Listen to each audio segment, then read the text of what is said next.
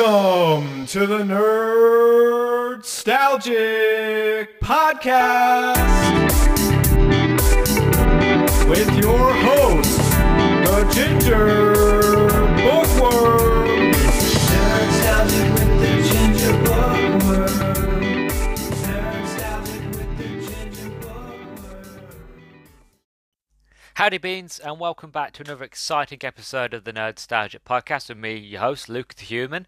Hope you're doing well. Hope you're all good, as per usual. Today is going to be a very, very special episode because it's my 65th episode of the Nerdstalgic podcast. Well, technically, it's my 65th episode of my main quest episodes.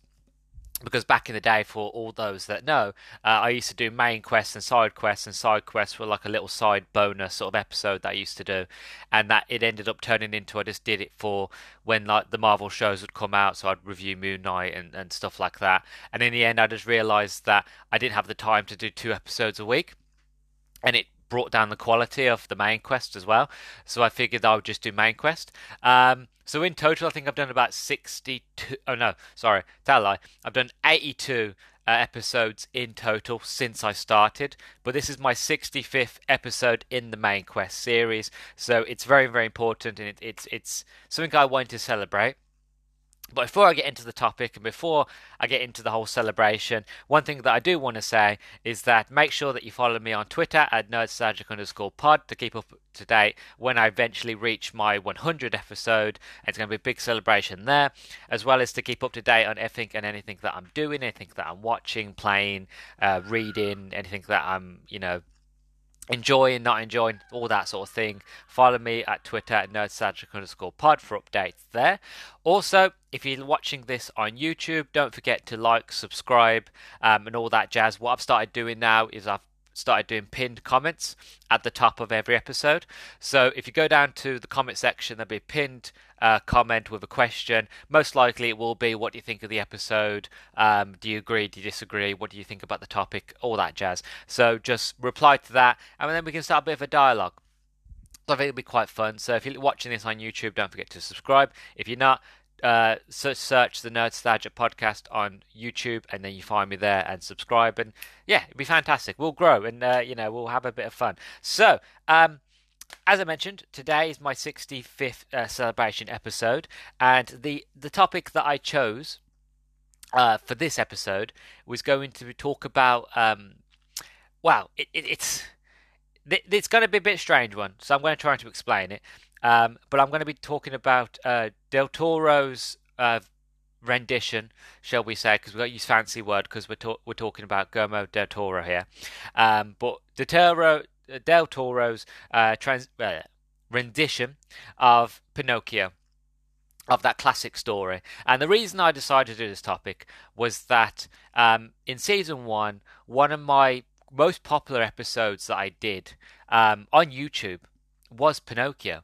I think it got in the range of when I started doing to YouTube, not many of my episodes were very much successful, and it wasn't until I started posting when I did the review for Pinocchio that it really bumped up. Now if I check here quickly for Pinocchio, where are you? Pinocchio remake. It got 49 views, which I know doesn't sound huge, but I've said this many times. When you're doing a podcast, that is all audio based, and then when you try to go to a medium like YouTube, which is mostly all video based, it's really hard to get people to want to listen. It's really hard to get people to be invested when they're listening to something, especially again when YouTube is a video format mostly. True. Trying to get people to want to actually sit and listen to something that they can't see is a bit difficult. So to know that when I did my Pinocchio remake, even though it didn't do very well on Spotify and everywhere else, to know that it did 49 people were interested, almost 50, and it's one of my most successful episodes I've ever done on YouTube, I figured, why not, compare, so the Disney one, if anybody who hasn't went back and watched it or anybody listened to it, I highly recommend you do. But to give you sort of a brief sort of update, I liked the movie. I thought it was all right, but I didn't feel like it was needed because it was only a few things changed here and there. And yes, it looked good in the terms of the CGI and the way that Pinocchio looked. And I thought that Tom Hanks did a somewhat all right job as Geppetto. I still feel like, if you've seen the classic, that's all you really need, and that, like, it was a remake again that wasn't needed. Like most of the most modern Disney live action remakes, not all of them are needed, not all of them are good changes, and unless you're going to do something completely different, like you keep the story the same but do something completely different, I don't see any point of remastering them. And it's going to be the same with The Little Mermaid, which I will watch and I will review because I loved The Little Mermaid growing up, as most people my age and my generation did. So that'll be one I'll look into. But I figured, considering that the Disney's Pinocchio came out, and then not long later, a couple of months later, the Del Toro version of Pinocchio came out on Netflix, which I sadly never got around to watching because around that time I think I was getting ready. I was currently recording the Resident Evil stuff, and then I was getting ready to start my Chronicles of Narnia big sort of Christmas special that I never got round to looking at it. So I figured for the 65th episode, I would cross compare. I would watch Del Toro's Pinocchio, which is meant to be a lot darker, a lot more grittier, a lot more sort of true to form to the original story. That I thought it'd be quite interesting. And one thing that I actually didn't do for the Disney version of Pinocchio was actually talk a bit more about Pinocchio. So I thought I'd give you a bit of a backstory to the actual beginnings of Pinocchio, because there's a lot of things I actually didn't think, because I originally thought that Pinocchio was written by the Brothers Grimm. Now, if anybody doesn't know the Brothers Grimm took German folk tales and German stories and made them a bit more mainstream, sort of put them more into the I was going to say lexicon, but more of the sort of brains of people who weren't German, sort of made them more mainstream. That's the sort of word I'm looking for. But apparently it wasn't made by the Brothers Grimm. It was made by an Italian chap called Carlo Collodi, Collodi. I'm butchering his last name. The tale of the wooden puppet Pinocchio, created by a carpenter in Florence, may arguably be the most widely known children's tale. Now, new research reveals that this story, written by Carlo Codini in 130 years ago on July the 7th, 1981, has deep roots in reality. Apparently, I don't remember hearing about any sort of magic boy, but apparently it has deep roots in reality. It was originally published in a serial form as the story of a puppet. Trying to get through all the Italian in the Giornale per il Bambari. I'm butchering it. Sorry, I don't speak Italian, so if I butcher anybody's Italian, I really do apologise. Hopefully I don't offend anybody. One of the earliest Italian weekly magazines for children, starting from the 7th of July 1881. The story stopped after nearly 4 months and 8 episodes at chapter 15, but by popular demand from readers, the episodes were resumed on the 16th of February 1882. In February 1883, the story was published in a single book. Since then, the spread of Pinocchio on the main markets for children's books of the time has been continuous and uninterrupted, and it was met with enthusiastic reviews worldwide. A universal icon and a metaphor of the human condition, the book is considered a chronological piece of children's literature and has had great impact on world culture. Philosopher Benedetto Croce considered it one of the greatest works of Italian literature. Since its first publication, it has inspired hundreds of new editions, styles, plays, merchandising, TV series and films, such as Walt Disney's iconic animated version, and commonplace ideas such as Liar's Long Nose. So I thought originally it was a sort of German story, but apparently it's an Italian sort of story. The main plot of the original story is that in Tuscany, Italy, a carpenter named Master Antonio has found a block of wood that he plans to carve into a table leg. Frightened when the log cries out, he gives the log to his neighbour Geppetto, a poor man who plans to make a living as a puppeteer. Geppetto carves the block into a boy and names him Pinocchio. As soon as Pinocchio's feet are carved, he tries to kick Geppetto. Once the puppet has been finished and Geppetto teaches him to walk, Pinocchio runs out the door and away into the town. He is caught by a that's a Italian word. Carabinieri, who assumes Pinocchio has been mistreated and imprisons Geppetto. I would imagine that is police. Yeah, I would imagine that's the police. I've seen an Italian version of Pinocchio, which came out a couple years ago, and it was very strange. And it's nothing like the Disney version. As I've said many times, when Disney take the old-fashioned stories, they change them a lot. Like the Little Mermaid, which I think I think that's a Dutch story. Or it might be an Italian story, but the original version of the Little Mermaid is quite dark, is quite sort of not really for children. But you kind of see that in the Little Mermaid story. Like even though they Disneyfied it, they still kind of shown you how sort of dark the story is originally. So they might change things, but the older sort of literature sides of us, or even the adult side of us, will notice these sort of things and realize actually how dark these movies and stories actually are. But I just found it quite interesting. So you got like Lewis Carroll and Oscar Wilde wrote their stories in England. Hans Christian Andersen wrote The Little Mermaid in Denmark. So it is a Denmark story. The Brothers Grimm, or the Grimm brothers, rediscovered the old tales of Germany and then retold them in their own way. And in Italy, Carlo Cordini wrote Pinocchio. So I was wrong about the Brothers Grimm, but I was right about the Little Mermaid being written in Denmark, because I had a feeling it was. I didn't feel like it was an Italian story. But anyway, that's the little backstory of Pinocchio. Before I actually get onto the review, because I haven't watched the movie yet, I do want to talk about Guillermo del Toro. I always get tongue-tied for his name. I just call him Del Toro. It's so much easier for me being dyslexic. But I just wanted to talk about my love of Del Toro's movies and how what I love about his movies and what I love about cinema is that I love creative movies. I love movies that are very sort of odd, are very weird in the way that they tell stories, the way how they're creative. One of my favourite, I'm just on my computer now, I'm just typing, one of my favourite sort of other directors is Wes Anderson. I love his movies like Phantom Mr. Fox, Moonshine Kingdom, The French Dispatch, which I've watched, the Grand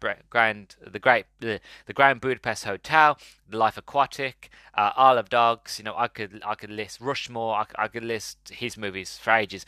And the reason I love his films are because how creative and odd and strange they are, and that's what I love about Del Toro is that he takes the idea of cinema and he has his own way of doing it. He has his own style. You just know when you watch a movie like this is a Del Toro film.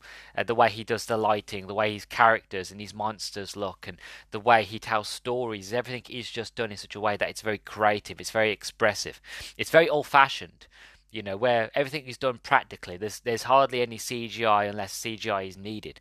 But then even then it's just to fluff, yeah, that was the word I'm using. Just to fluff off what is already there.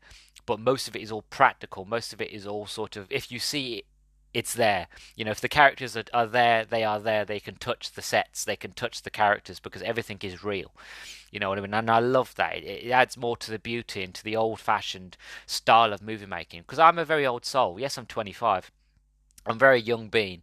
But I love old cinema. I love black and white movies because, they couldn't rely on CGI. They couldn't rely on sort of big, massive computers and stuff like that because they didn't have that technology. So everything had to be real. Everything had to be practical. And I feel like this is what a lot of modern movies are missing, is that because they don't do modern practical effects as much as they used to, they don't really stand the test of time. Well, like, for example, off the top of my head, Terminator 2.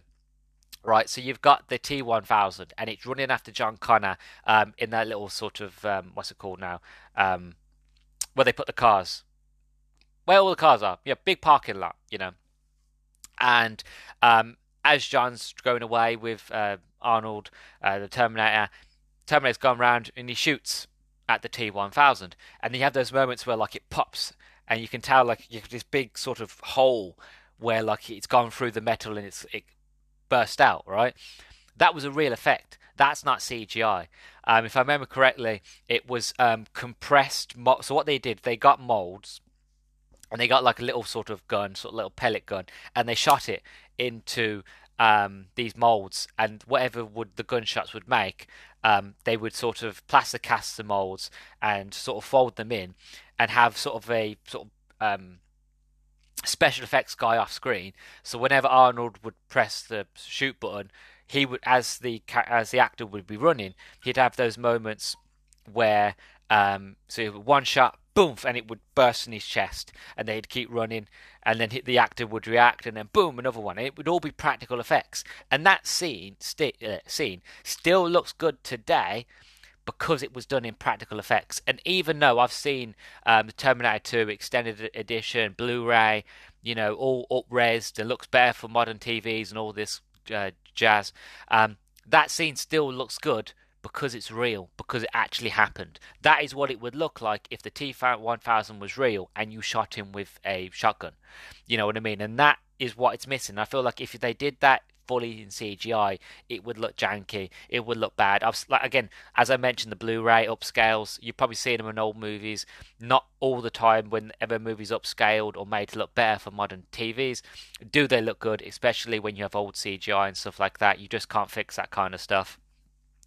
And it always looks janky.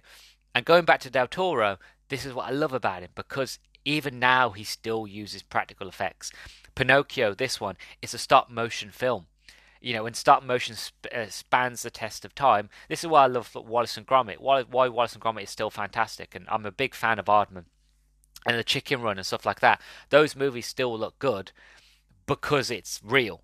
You know what I mean? So I just wanted not just to express my love, but I wanted to talk about some of my favourite sort of Del Toro movies.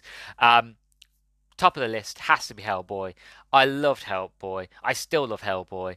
Ron Perlman's run as Hellboy is the best run of Hellboy. I'll be honest, I have watched the newer Hellboy, which I think came out 2018, 2019, with the guy from Stranger Things.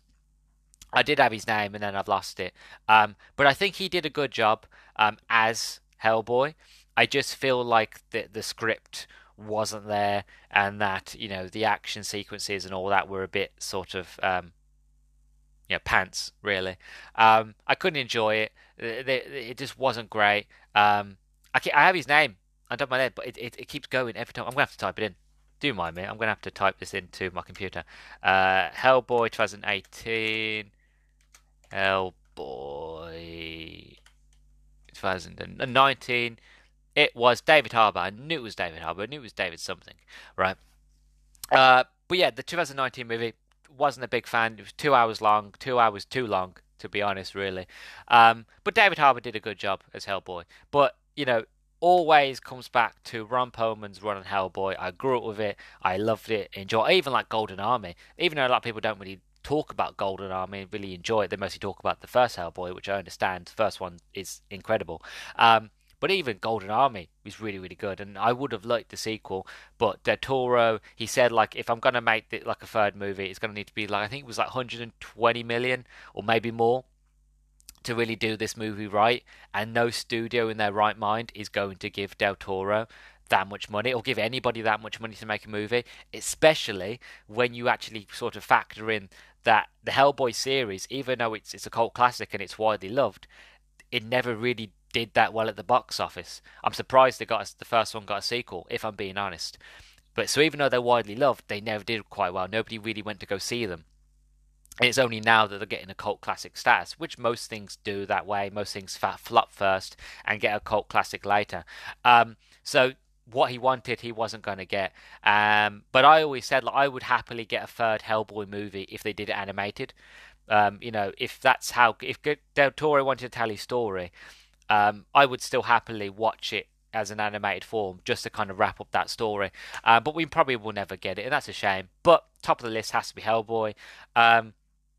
I love the first Pacific Rim movie. I've said this many times before. I love kaiju movies. I love King Kong. I love Godzilla. I love giant monsters fighting other monsters. And you take giant robots and giant monsters, I'm there for it. I love Pacific Rim. I have it on Blu-ray. Fantastic film. Again, of course, you can't do practical effects there, but the creature design and the robot designs and everything that just goes into that movie, when he can do practical effects, he does, and everything just looks so wonderful. And I do recommend to watch that movie in Blu-ray. Oh, it will just blow you away. It's just a gorgeous film. So well done, such a mastercraft. Another film that I enjoy, that I like of his, which again is only didn't flop, but didn't do quite well at first, but only now is kind of being seen as a cult classic, is Crimson Peak. Fantastic movie, vampires, horror, old fashioned sort of styling of doing sort of creepy suspense sort of movie. Great film, underrated, highly recommend it. Also another movie that again not many people have seen, and it is weird. I will admit, it's a very weird movie. It's kind of like Bioshock meets sort of like a love story, but it's Shape of Water. It's a weird film. It's a very weird film, especially how the main character doesn't talk; she speaks in sign language. And then you have the other main character, which is the fishman. He doesn't say anything, but you still believe that they fall in love. You still believe there's a bond. You still believe that she falls in love with him and he falls in love with her, even though there's no language. It's done in such a beautiful way with music and with set design and with sort of incredible acting by both partners, as well as the background actors and the support actors. They all do a fantastic job. That you fully believe that, yeah, they're in love. And don't get me wrong, it is a strange film. It's a very sort of art piece, very strange film. There is a moment where she has like bestiality sex with a fishman, but we'll gloss over that. It's a fantastic film nonetheless, highly underrated. But one thing I will say, and I'm going to lose all credibility here, and I know I will, because I can't call myself a Del Toro fan if I haven't seen this film, and I still feel bad about it, is that I haven't seen Pan's Labyrinth. I meant to have watched it when I was in school for when we did media, but that day the teacher wasn't very well, so couldn't bring in the copy of the film. So again, we had to kind of move on with the course, so we couldn't watch the film. And I have been meaning to go back many times to actually watch the film. I even thought about reading the book at one stage. I was going to buy the book and read it, but I was like, no, I want to watch the film first. So I still haven't watched Pan's Labyrinth, which is his magnum opus, or so I've been told. Um, but I will, I promise. And what I'm planning to do, I've actually written it down, is that I will go back and I will watch Pan's Labyrinth for the podcast eventually. Hopefully in season two, if not season three. So I will do it eventually. I am a fan of Del Toro. It's just I haven't got around to watching that one film of his, but I will, I promise. One side note I want to mention before we move on to the review is that good Del Toro. I haven't watched it yet, but I've been told it's really, really good, especially if you like horror and classic movies. Is Del Toro did a documentary on Netflix recently, which I'm blanking on the name, but he did a documentary about horror movies and classic films and cinema and stuff like that. So if you like that sort of thing, you like Del Toro, I've been told it's really, really good, and I have been meaning to get around to watching it, and hopefully I'll watch it soon. But I recommend go watching that if you just like Del Toro. So yeah, that's everything for the introduction. It's a bit of a long introduction. I haven't done an introduction this long in a very, very long time. But there's a lot to say, and I'm quite excited. As I mentioned, I haven't seen the movie yet, as of recording this anyway. But I'm really looking forward to it. I'm really, really excited. It's all sort of, stop motion, which I love already. It's a lot darker, a lot grittier, a lot more sort of mature, shall we say. Which, again, the original story, Pinocchio, is very sort of mature, because back in the day when they used to do kids sort of stories, they didn't hold back. Anybody who grew up in the 90s and 80s who watched sort of movies like the Black Cauldron, or Land Before Time, or All Dogs Go to Heaven, movies like this, these movies didn't hold back. They were brutal. They showed characters dying, and it was very like, anybody watch Watership Down? That was a story for kids. And if anybody watched that animated movie, was scarred for life. I know I was. You know. Nowadays, again, they tend to not show those darker sort of scenes, and they kind of sort of move back to it. Like, they can have dark subject matters, but they tend to steer away from those sort of things. But original stories back in the day, even kids' movies, like they never spoke down to kids. It was a fact of, yeah, it's a kid's story, but if somebody gets killed or somebody gets their throat slit, that's just the story, the end. You know what I mean? I'm not saying it happens in Pinocchio, but I'm just saying, I like the idea of taking the older sort of stories and telling them how they were instead of changing them to kind of fit a brand or to fit sort of a sort of topic, just taking it as it is and showing it. And I trust in Del Toro that he took the source material, put his own spin on it, but kept it the way it was. So my hopes are high, very high, and I'm really looking forward to it. So I'm going off to watch the movie now. You're lucky enough to hear my thoughts and feelings next. So I hope they're good, hope they're positive. But we'll see. So I'll catch you in a minute in the review.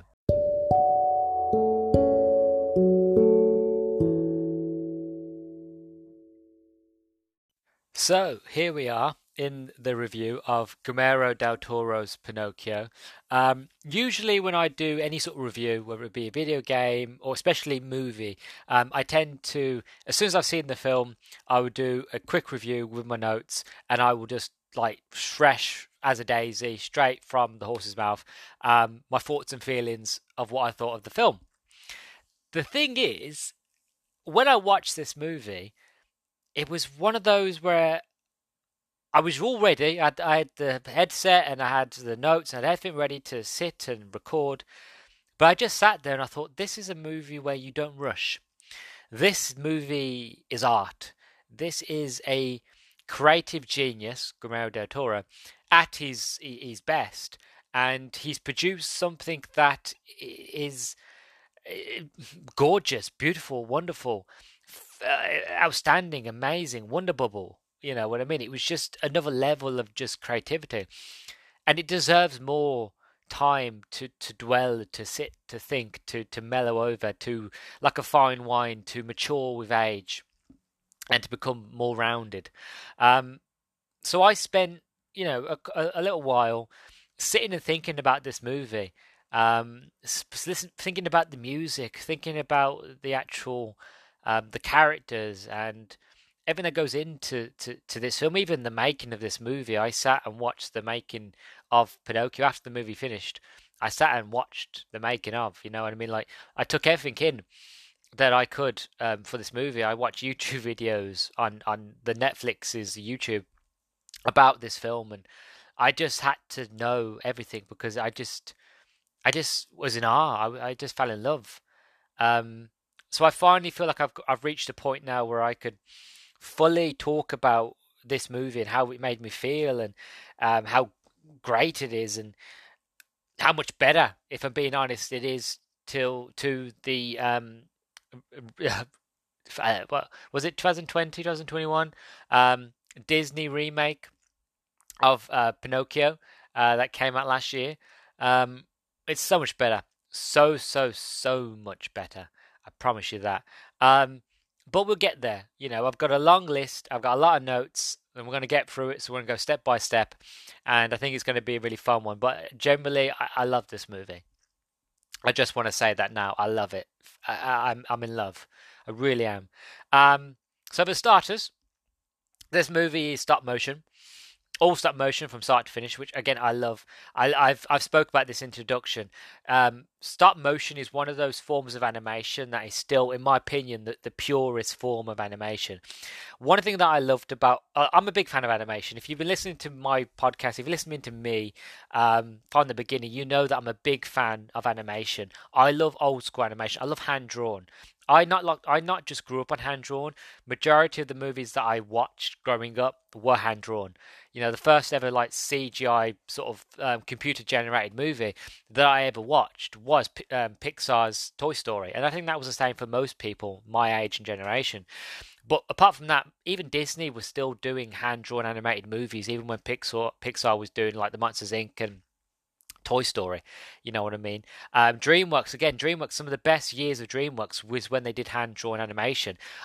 Sinbad, for example, is absolutely a gorgeous movie that a lot of people haven't seen, but it was one of DreamWorks' film, and that's a gorgeous hand drawn animated movie. And again, I love computer generated films. But I feel like when we started going more computer, when we started going more synthetic, when we got away from the meat and potatoes, the flesh, the organic human element, and we just went straight to run it through a computer, we lost all the creative juice. We lost all of the creative flavor. Yeah, we can make big and wonderful, fantastical scenes and make things look realistic and make things look beautiful and wow, that looks incredible. But you lose the human spirit, you use the human element, you lose the creativity, you use the power and the essence and the whole thing that makes the cake beautiful. You've lost all the flavor. Everything looks gorgeous. It's a sponge cake with no flavor. I haven't used that saying in a long time, but it's a sponge cake with no flavor. It looks great on the outside, but on the inside, it just feels, to me, a lover of animation, it just feels bare.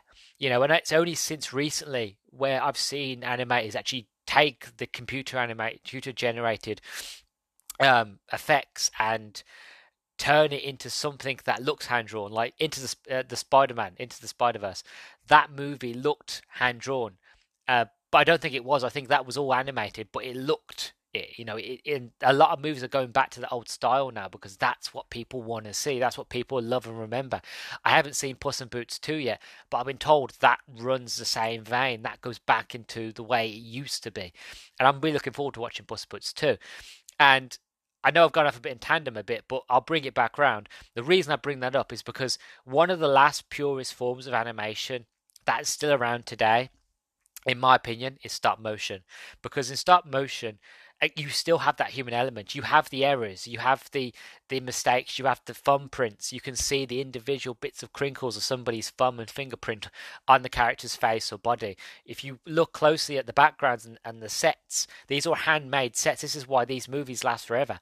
This is why you can watch the Wallace and Gromit and Chicken Run, the movies that came out, like Chicken Run came out in like 2000, 2001. Still looks good today. You can watch like the old fashioned, like The Wrong Trousers, which is my favorite Wallace and Gromit movie, and it still looks good today. And even the older ones, when the first ones, where like they were still trying to figure out how Wallace and how Gromit would look, and stop motion was still quite new. Those still look relatively good, even though yes, it's not fantastic. They still to look relatively good because it's real. It happened. It was there. They're all photos. It's each individual scene is a snapshot of present, past, future. And I know I'm sound crazy now, but the inconsistency and the beautiful ness of just making something and making models and making the sets and the characters is just gorgeous, and it will always be gorgeous. You know what I mean? And I love handmade. I love handmade art. I love handmade movies. When people make these stop motion films, they're just gorgeous. And it is, you can just see the like, it's evolved now. You don't just have like plasticine, you have like models which are like little, if anything, they're like miniature little robots where they have little joints in the arms so you can articulate the arms well, and they've got little like the best way to explain it, if you saw one of the heads of these characters, it's like an internal mechanism, it's like a watch, but it's done in such a way that you can animate it so the animators can easily move the eyebrows and have more facial expressions and not have to, because the way it used to be in stop motion was the fact of you would have like multiple, like say 10 to 20 different heads for one character, and each one head would be a different expression. It'd be a shock, you'd have a surprise, you'd have a happy, and each one of them would be different, a different type of happy, and you'd have to change them around all the time. With these robotic ones is the fact of you can just kind of have the robot move the mouth a little individual bit, and then the mouth would get wider and wider. And that means you don't mean so many heads. But for this movie, they had multiple heads. They kept Pinocchio very traditional. The character model of Pinocchio, they kept it very traditional, mostly because he's made out of wood. Wood doesn't move, but his mouth does move.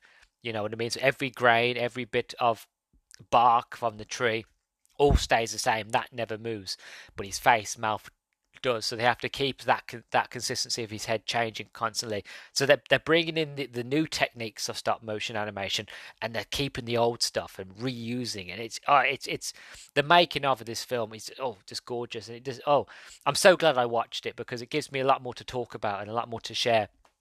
So it's very beautiful how they made this world, but it's not just the world and the characters that are beautiful, or even the story. It's the music as well. The music is Italian because obviously the whole story of Pinocchio is an Italian story, and this whole movie takes place mostly in a little village in Italy during the Second World War, and the music reflects that. So you don't just have the sets, you don't just have the character designs. Everything just looks gorgeous. All the characters look gorgeous, and the music helps with that. The music tells the story, and I've said this many times about films.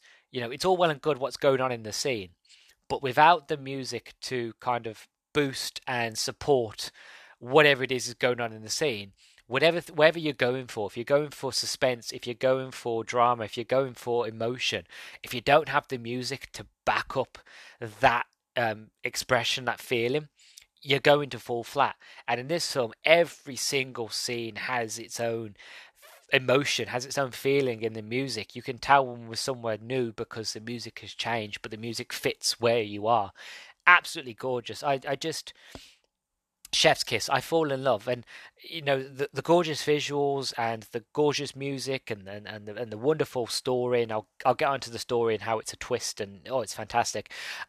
All that accumulates to this movie being a winner at the Oscars for Best Animated Movie feature this year. So it won at the Oscars for the Best Animated Movie, and no doubt, like in my mind, if you hadn't told me that this movie had won Best at the Oscars, if I hadn't known and you told me that, I would believe it 100%. So if my review doesn't do anything for you, and you don't believe what I say, take that as a complete validation that it won an Oscar for being the best animated movie of last year. You know what I mean? It's that good, and it's recognized by everybody as being that good. So I just wanted to take a long. I know it took 11 minutes talking about the visuals, but I just had to gush over the beauty of the handmade sets and the characters and the music and the stop motion. I just had to sort of splurge a bit on that. I just love it so much. But anyway, I'll move on. So this is a very dark and mature movie. This movie deals with death. This movie deals with love. It deals with loss. It deals with fascism. It deals with the war. It's the Pinocchio story that but completely different. It's a very dark movie. This is not like kids could watch it. I'm not saying it's dark as in like it's too dark or not for kids. Kids could watch this, but it's very much of the vein of this is art. This is taking the story of Pinocchio that but you don't know this story. This is taking the original and putting a new sort of coat of paint on top and goes, this is the Pinocchio that but it's done differently. And it's very dark and it's very mature and it's emotional. It's art. It's creativity. It's wonderful. Purely wonderful. For example, there's a scene that I noted in my notes where Geppetto is making Pinocchio. And when I was watching the scene, I was just having the sort of wave of nostalgia because I feel like I'd seen this scene before. And when it hit me where I'd seen the scene before, it was straight out of Frankenstein's monster. It was straight of Dr. Frankenstein making his creation. There was lightning in this scene. There was, moments where Geppetto, he's drunk. He is emotional after the well, I don't want to say why, but he was very emotional, very sad, very much of like he was just depressed. So he's like chopped down this tree and he's building Pinocchio. And you can tell that as he's building Pinocchio, he's being really careful at first. And then as kind of because he's drunk and he's very much emotionally driven. He's very much the fact of you can just see halfway through building Pinocchio, he just rushes of like and it's like you can see him shaving the wood carvings off, and it's done very much the fact of it's like he's ripping this tree apart and he's creating life from it. You know what I mean? It's very Frankenstein's monster. It's very horror, very style, not scary, but very sort of the horror classic driven. Very Guillermo del Toro, very much in the same vein as what he's used to. And even like when you first meet Pinocchio, when Geppetto first meets Pinocchio, it's very like the best way I can explain it. Doctor Strange, Multiverse of Madness, when the Scarlet Witch comes out of the mirror and she's all contorted and like she has to break bones and she has to twist and head turns, the whole body does this whole contortion move thing. It's very much like that. Obviously, he's made out of wood and he's got like rivets and bolts, so he can do all these movements. But it's very much of like Evil Dead, where he comes up and he's and hi, hello, father, and he's just contorting. I'm like that's creepy, but it's done in such a fantastical, childish sort of way where it's creepy but it's funny.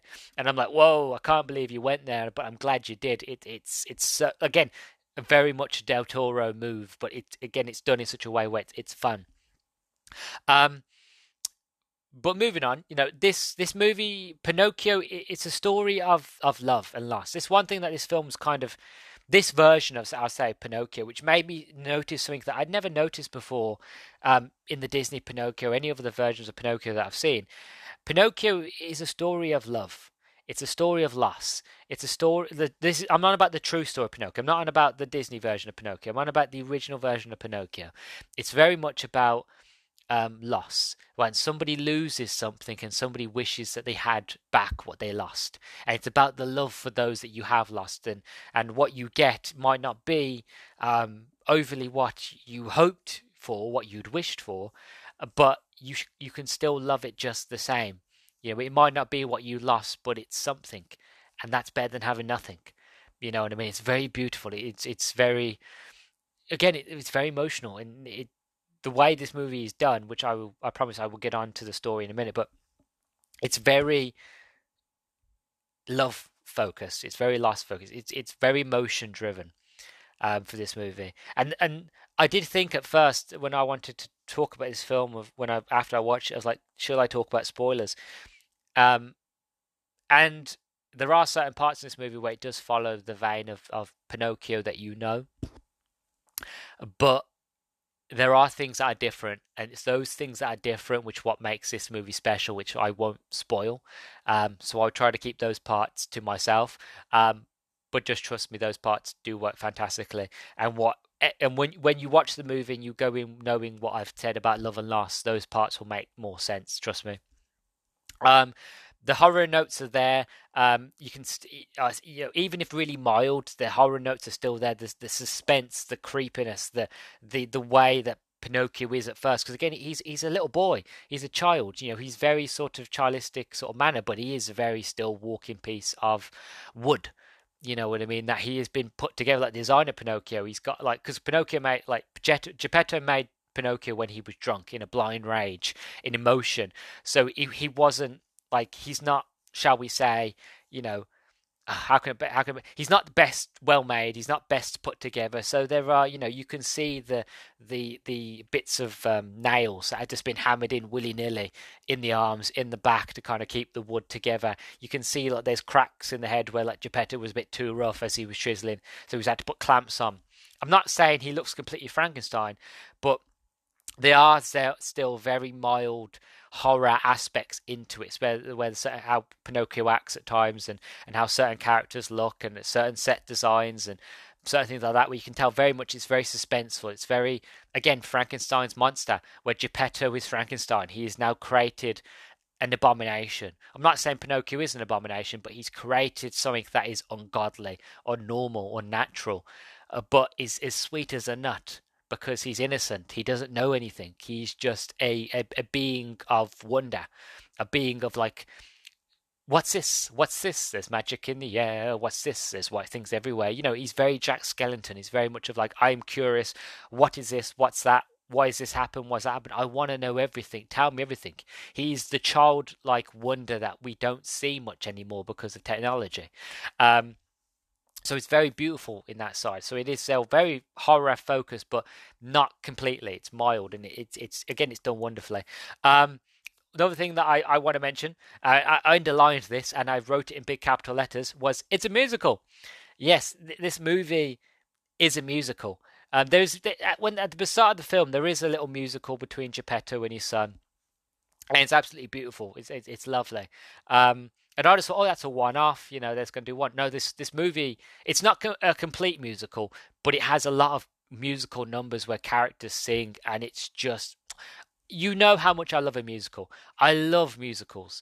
I love them. So I'm just enthralled with musicals. Like most of my phone, like the songs on my phone are mostly musicals. I'll be honest, most of the songs on my phone are from Sweeney Todd, Demon Barber, but I have got some Les Miserables. I love I just said it and I can't say it again. Les Miserables. I've got Moulin Rouge.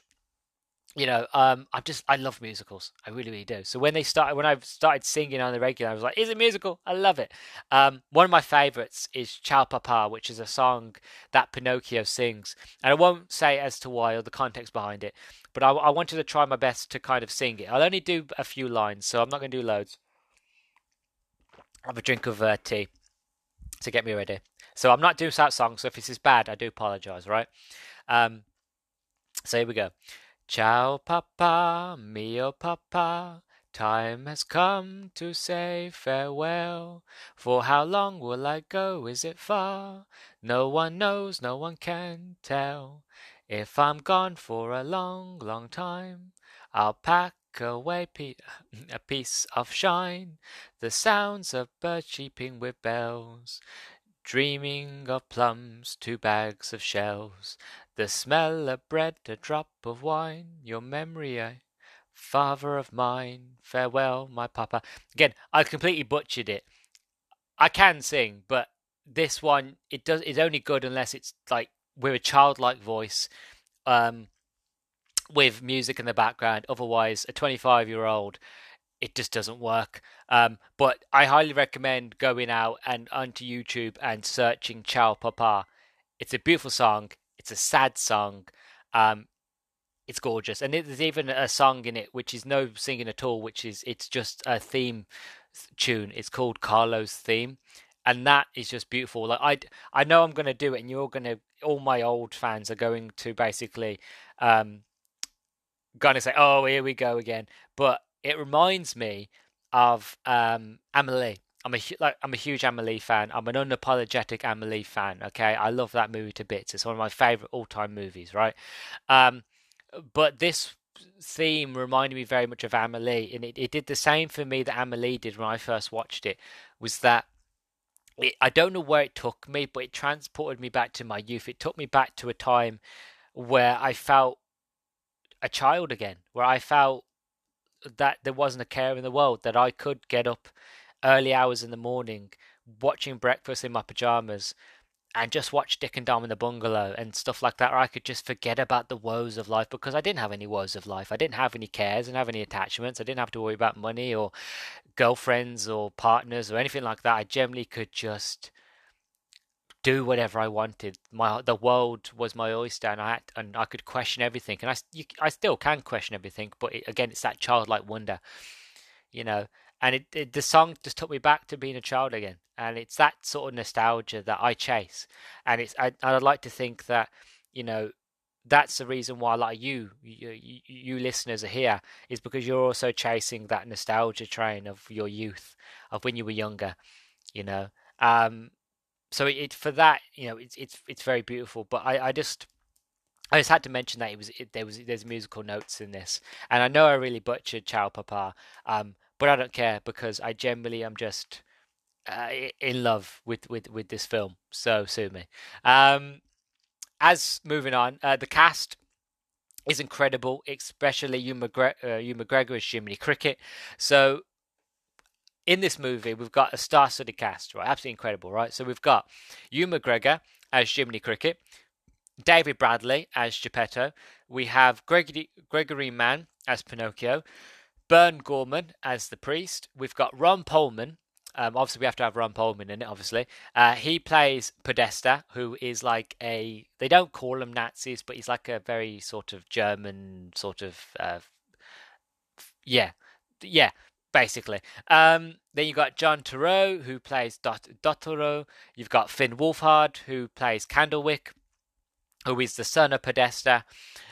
You've got Kate Blanchett, who plays Pastura. Pastora is a monkey, and she doesn't talk. She just makes monkey noises. But I didn't know it was Kate Blanchett till I watched the making of. I was blown away. I was like, oh my god, Kate Blanchett is in this movie, and she plays a monkey. Then you've got Tim Blake Nelson, who plays the Black Rabbits. Christopher Waltz, who plays Count Volpe. Tilda Swinton's in this. She plays the Wood Spirit, who is basically life, which I'll get onto that in a minute. You got Tom Kenny, who's the voice of SpongeBob. He's in it playing Mussolini. Yes, Mussolini, the Mussolini. He's in this movie. You've got Alfie Tempest, voice of Carlo. Where is it now? Oh, the voice of Death is not on here. But overall, fantastic star-studded cast. But I wanted to mention Ewan McGregor, because Ewan McGregor is basically the narrator of this movie, and he narrates the story of Pinocchio and what's happening and what happens before Pinocchio comes and that sort of thing. And Ewan McGregor just does a fantastic job. Like Ewan McGregor, he's just a fantastic actor, but he does a great job of Jiminy Cricket here. He's funny, he's witty, he's an explorer, he's an adventurer, he's a cricket that's lived a long life. Before he met Pinocchio, he's well travelled. He's travelled around the world. You know, he wants to be a writer. He wants to write a book. His plan is just to sit down after a long travel in his youth to write his memoirs. And then he gets caught up in the story with Pinocchio, and he just starts trying his best to be the conscious, to be the sort of inner soul of Pinocchio. When Pinocchio doesn't have a soul, he tries to be the soul of Pinocchio, tries to be the heart of Pinocchio, and tries to, like the conscience, try to tell him, don't do this, don't do that, follow, like, listen to your father, don't tell lies. He does it in such a beautiful way. That's had to mention how good Ewan McGregor is in this role. Now we're on to the story part. I know I've taken a while to get here, but there's a lot to talk about before we get to the story. So now we're at the story. So, as I mentioned, this story follows the kind of Pinocchio story that you know, but it's done in such a way where it's different. So it's Pinocchio, but set in World War II Italy. Like I mentioned, there's fascism. There's not exactly, shall we say, Nazis, but there are. So there is, but they've changed the logo, so it's not the sort of the swastika. It's not none of that. It's done differently, but just looking at them, you can tell who they are, right?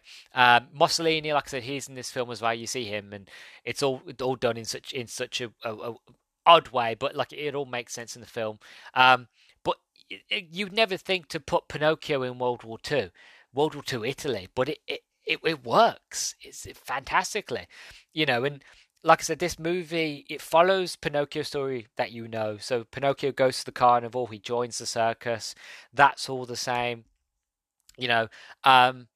instead, like there's one where instead of Pinocchio going to a sort of the land for boys to go and to play and to frolic and become an ass. It's basically he goes to a youth camp. And that's all I'm going to say about that one. It's very much changed, very much different, but what always stays the same is that childlike mind of Pinocchio. Even though he's in a world where he does not understand, he does not know, he doesn't understand the ramifications of what is going on in the situation he's in, i.e. World War II, Italy, what's going on. Even though the story never dwells on it, and Pinocchio never dwells on it. Pinocchio never asks questions of who's that, why should I care, blah, blah, blah, blah. It's all very much the childlike of like, I'm just living life. I'm full of wonder. I'm full of passion. I'm full of carefree, abundant. I just don't care what's going on around me. And again, that's why kids should be. Kids should never have to worry about what's going on in the outside world. Kids should just be kids while they can be. You know what I mean? And, that's what I love, again, so much, is that it's changed the game of what, not just Pinocchio movie, what a kid's movie could be. It's not even, this movie doesn't even get political. Like, there's politics in it, but it doesn't get political. But again, it's all done in such a way in the narrative that I don't think I would ever like you, if you ever told me you were going to put Pinocchio in World War Two and this is how the story was going to tell, and there was going to be, there were going to be moments where, Pinocchio dies in this movie multiple times, right? And he meets death and he has conversations with death and he has conversations with life, the spirit of life, and he has the conversation with the spirit of death. And um, each time he dies and each time he has a chat with death, he has to spend a little bit longer in the afterlife before he can come back. And each time he talks to death and he has a conversation, again, it's that childlike wonder of, but why? But why is this? And then death tells him the mistakes he's made, and it teaches Pinocchio. Like Pinocchio doesn't mature in this movie, but he becomes a lot more understanding of the world and how things work, and the whole life and death, and the meaning of life, and why life is so important to those that only live once. And where Pinocchio only lives multiple times, how he realizes that yeah, he can die and come back, but we don't. You know what I mean? And he learns that lesson. You know, um, so like the the movie following this, the movie had me tearing up at the near by the end. I was really emotional by the end because, like I said, it's a movie of life. It's a movie of death. And there's a great quote at the very very end of this movie by Ewan McGregor, and he basically goes, "What happens happens, and then we are gone." And I don't want to spoil what happens, and I don't want to sort of explain what that quote's pertaining to and what it means or anything like that. I don't want to spoil that. Um, but like I mentioned, this movie is about life. It's about death. It's about love. It's about loss. It's about living. Really, it's about what happens. You only get one go in life, so live. You know, Again, I'll reiterate: what happens happens. You can't change it. Whatever happens in life, you can't change it or can't take it back. And then we are, and then we are gone. So love it while you can. Enjoy life while you can. Live free, live wild. Carpe diem. Seize the day. Get up, make your bed. If it that way, even if you have a bad day, at least you've got a made bed to come home to. Little goals, little things. Enjoy life. Again, carpe diem. Seize the day. Seize the moment. And that's what this movie's about. It's taken the formula of Pinocchio and just put in, life, death, childlike wonderment. You know, there were like the ending reminded me, and this might give. I don't think it will give it away, but it might do. Depends on how much of a movie fan you are. But the ending of this movie reminded me very much of The Green Mile and Edward Scissorhands. Um, Now, if you've seen those movies and you know how they end, you might understand how this movie ends, or somewhat the somewhat concept behind it. Um, if not, again, I will say this and I'll reiterate it multiple times. But once you watch this movie, which you should, that will make sense. The Edward Scissorhands and the Green Mile um, references that I mentioned there, how this movie ends, will make sense. Just trust me. Okay. And like I said, it almost had me in tears at this. Like I was emotional. I was tearing up. Okay, my glasses, I wear glasses, right? They were steaming up because I was getting that hot. Okay, I had to take them off, and I was just crying. I would love to go into spoilers and explain every detail of why it's so emotional, but those moments are what make this movie special. So I can't. I don't want to ruin that for anybody. I want people to go into this movie completely just think they're going to just to go into expecting they're going to find a Pinocchio story with a twist. And that's what I want to leave people with, and that's the best I can do. Is just try to leave people with that idea, and then just to try it. You know what I mean? Um, but one thing, again, as I mentioned at the beginning of this review, um, I did sit and watch the 30-minute making of documentary about how they made this movie, and that documentary went into everything, how they um, went into designing the characters, how they went into designing the sets. And Guillermo del Toro, again, he shares my love of stop motion, he shares my love of animation, and he spoke about how he agrees and he believes that stop motion is kind of the last sort of art form of stop motion, the last sort of stepping stone of what sort of animation should be. Without the whole computers and the whole computer generated, it's a beautiful medium, and that it should be done a lot more and should be sort of more wider used in animated studios, which I look forward to seeing Guillermo del Toro making more stop motion films or even just more animated movies in general.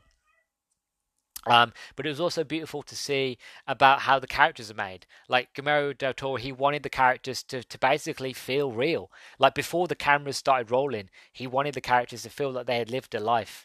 Before the stories began, before that you, the viewer, me, the viewer, watch this movie, he wanted those characters to have age, to have dirt. He didn't want them to be pristine new models. He wanted the characters, like Geppetto, for example.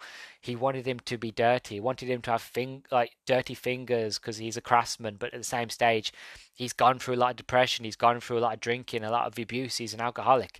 You want him to have alcohol stains down him. You want his clothes to be tardy. You want him to be all dirty and grimy and have a long beard. And you want each character just to feel real. You just don't want him to look clean. You know what I mean? And it was just incredible just to kind of sit and watch again a master at work, a guy who loves cinema, who loves old cinema, and he was just trying to tell a story in a different medium, but still keep it as if it was done as an actual movie. And it's just wonderful to see him at work.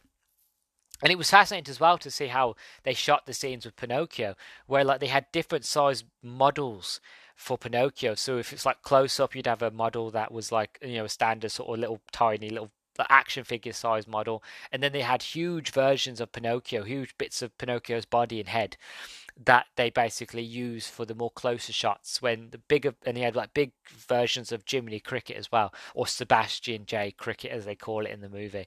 You know, um, you had big versions, small versions, tiny versions of Jiminy that were like so big that like they were as big as a pea. You know what I mean? And they're for long shots, close shots.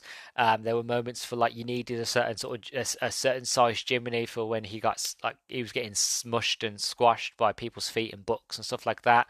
Um, it was just wonderful and fantastic to see what went in to making this movie. Where like there's this one, like you spend a good bit of this movie at the beginning anyway in this church, and Guillermo del Toro wanted this church to basically feel like an authentic real life church, because in real life you have to imagine, especially say in Italy for example during the 1940s, you had the original foundations of original sort of Roman sort of little villages, little towns, and then on top of that you have the ruins, you have the foundation, and on top of that you had the more modern houses that were built during the 1920s and so on and so forth, of these little seaside villages and towns, and make it a bit more modernize it, but you still have the very old-fashioned look to them.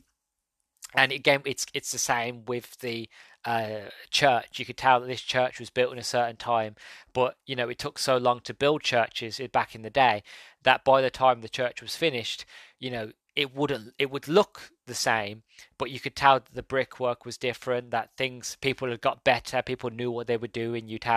People would put glass in at one stage, and then by the time they got around to finishing off all the glass, it would be different sort of levels of glass, it'd be different sort of designs of glass, a different sort of makes, because times had changed, years had passed, new like old designers and architects and builders had died, and the younger crowd had come in and they'd put their hand to it. So you can see the different levels of how these buildings changed over times. And again, you didn't have to put that much effort in. You didn't have to put that much work into basically layer caking these sets and these models. But again, Guillermo del Toro is perfectionist. He was like, well, I want it to feel real. If we were going to make a movie, this is what we would do anyway. So why not make it look somewhat real? And there's a moment in the film where that church gets destroyed, but it's still partly together. But the town still visit church, still visit the chapel to pray to God, to pray to Jesus, to repent and all that. But again, it's still very much of like, yes, it's half destroyed, but it's still beautiful. You know what I mean? It's still looked after as best as the people of the town could. You know what I mean? And it's not just that; it's the buildings and everything, and all the characters just have this extra bit of detail, which again, is not really necessary, but that it's there to kind of pump up, sort of again. Everything is there to benefit the story. Everything's there to push up and actually make you believe that this is a real world. These characters are real.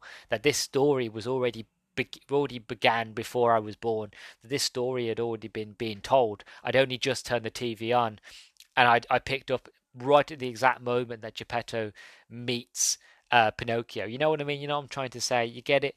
Um, it's very wonderful and very mastercraft. And this movie, if anything, is definitely one to watch. I can't reinstate that more. If you haven't seen this movie, please do. Watch it, enjoy it, embrace it, take it all in. And then let it sit with you. Let it brew, let it bubble, let it boil, let it ferment, let it mature. And take it all in. And I don't know, just enjoy it. You know what I mean? I know I did. I know I have. Um, and it's going to be one that I'd recommend to a lot of people for a long time. It's one of as of this year, it's probably one of my favorite films I've seen this year. I know it came out last year, but this year it's one of my favorite films that I've watched. And like I was just having a look on my computer. The movie's got a 97% on Rotten Tomatoes, so this movie is basically certified fresh. That means 97% of all reviewers loved it, and it's got a 90% audience score. So if that doesn't basically tell you that you should go watch this movie, and if my review hasn't told you that, and if the Oscar win of that this movie received didn't tell you, then I don't know what will. But what I will say is that whatever happens, happens, and then we are gone. So before we're gone, watch Pinocchio on Netflix by Guillermo del Toro. Enjoy it, embrace it, love it, and just let me know what you think. I really want to know, because this movie is magical, and it's way better than Disney, way better than anything that Disney have done. Um, Generally, in terms of storytelling and narrative, it's better than the Disney remake. I'd even go as far as to say it's better than the original Disney animated movie. I know that's fighting words and that's dangerous talk, but I generally think it might be, in my opinion. But that's all she wrote. That's all I have to say about it. I've been talking for 41 minutes now. I could talk about like this movie for longer. I really could, especially if I was doing the spoiler version. This review would be 10 times longer. Um, but yeah, that's my review of Guillermo del Toro's Pinocchio. Definitely watch it, and let me know what you think. And yeah, so off to the end now. I'm going to wrap things up nicely. So I'll catch you in the end.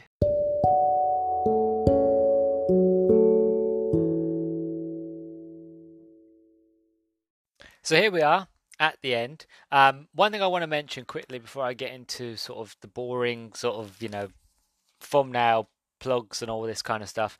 I just had a look that the Pinocchio movie, the remake, the one with Tom Hanks, that they did, only scored a 29% on Rotten Tomatoes and had an audience score of 28. Now, even though I brought up the Rotten Tomato score for the end of the review, and I bring it up now, I'll be honest with you, I don't really tend to follow the sort of Rotten Tomato score. I don't let it judge my enjoyment of a film, because there are a lot of movies that I really deeply enjoy that have a low score on Rotten Tomatoes. It's the same with video games. I don't take any notice of IGN. Whenever IGN gives a game a low score, I really don't take any notice. And I really recommend you don't either, to be honest. But the only reason I bring it up is just kind of to give you a gauge of like the Guillermo del Toro's got like 97. That's 97% of reviewers liked it, and that means that only 3% didn't. Whereas you've got 29% of people, of reviewers who saw um, the movie, this film, really didn't like it. Really didn't like it at all. Majority of them are bad, but I'm not here to to throw poop at Disney's remake, anything like that. Like I said, I did my review on it. I feel like it was an alright film, but really didn't need to exist if we're being completely honest with each other. But I just wanted to mention it. I just wanted to sort of bring it up to kind of give you a gauge. But yeah, so that's my thoughts and feelings on Guillermo del Toro's Pinocchio.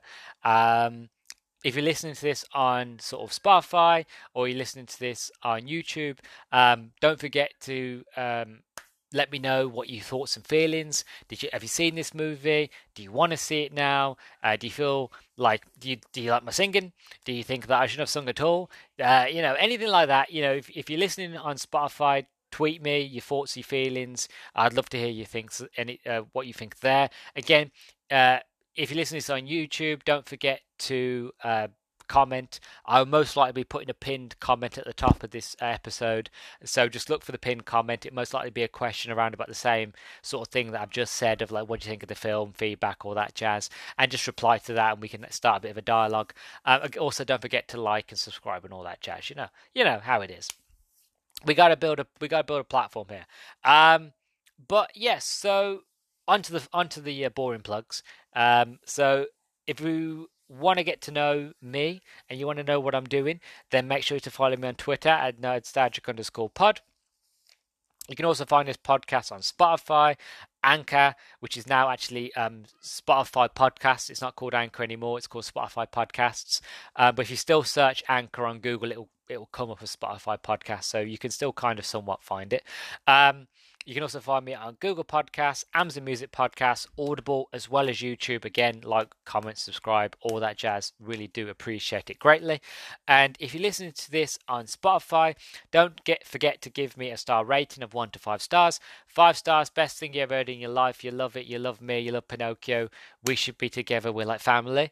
Or 1 star where you just hated everything. You disagree with me and you think that the remake of Pinocchio was basically the best ever, and that I'm wrong. Again, whatever you feel like is fair. 1, 2, 3, 4, 5 stars will greatly be appreciated immensely. And yeah, so my beans, my wonderful beans. This has been Luke, your host, Luke the Human. Hope you're all well, and I hope you all enjoyed it. I know I did. This is going to be a fantastic episode, I know. I think a lot of people are going to enjoy it. 65 episodes. What can you say? 65 episodes of hardcore nerdism. And I'm still here. And, here's to another 100. So I just want to say thank you to everybody who stuck with me this long. Thank you to everybody who's been listening up until listen for 65 episodes. That's just fantastic. If you have, again, I really love it and appreciate it. And yeah, so here's till we reach 100. When we reach 100, I don't know what I'll be doing or what I'll talk about. Maybe I'll find another Pinocchio movie to talk about. Who knows? But whatever I decide to do, I hope that you beans will be there with me to celebrate and enjoy it. So until the next time, I have been your host, Luke. Thank you for listening to the Nerdstalgic podcast, and I'll catch you in the next one. Bye bye, beans.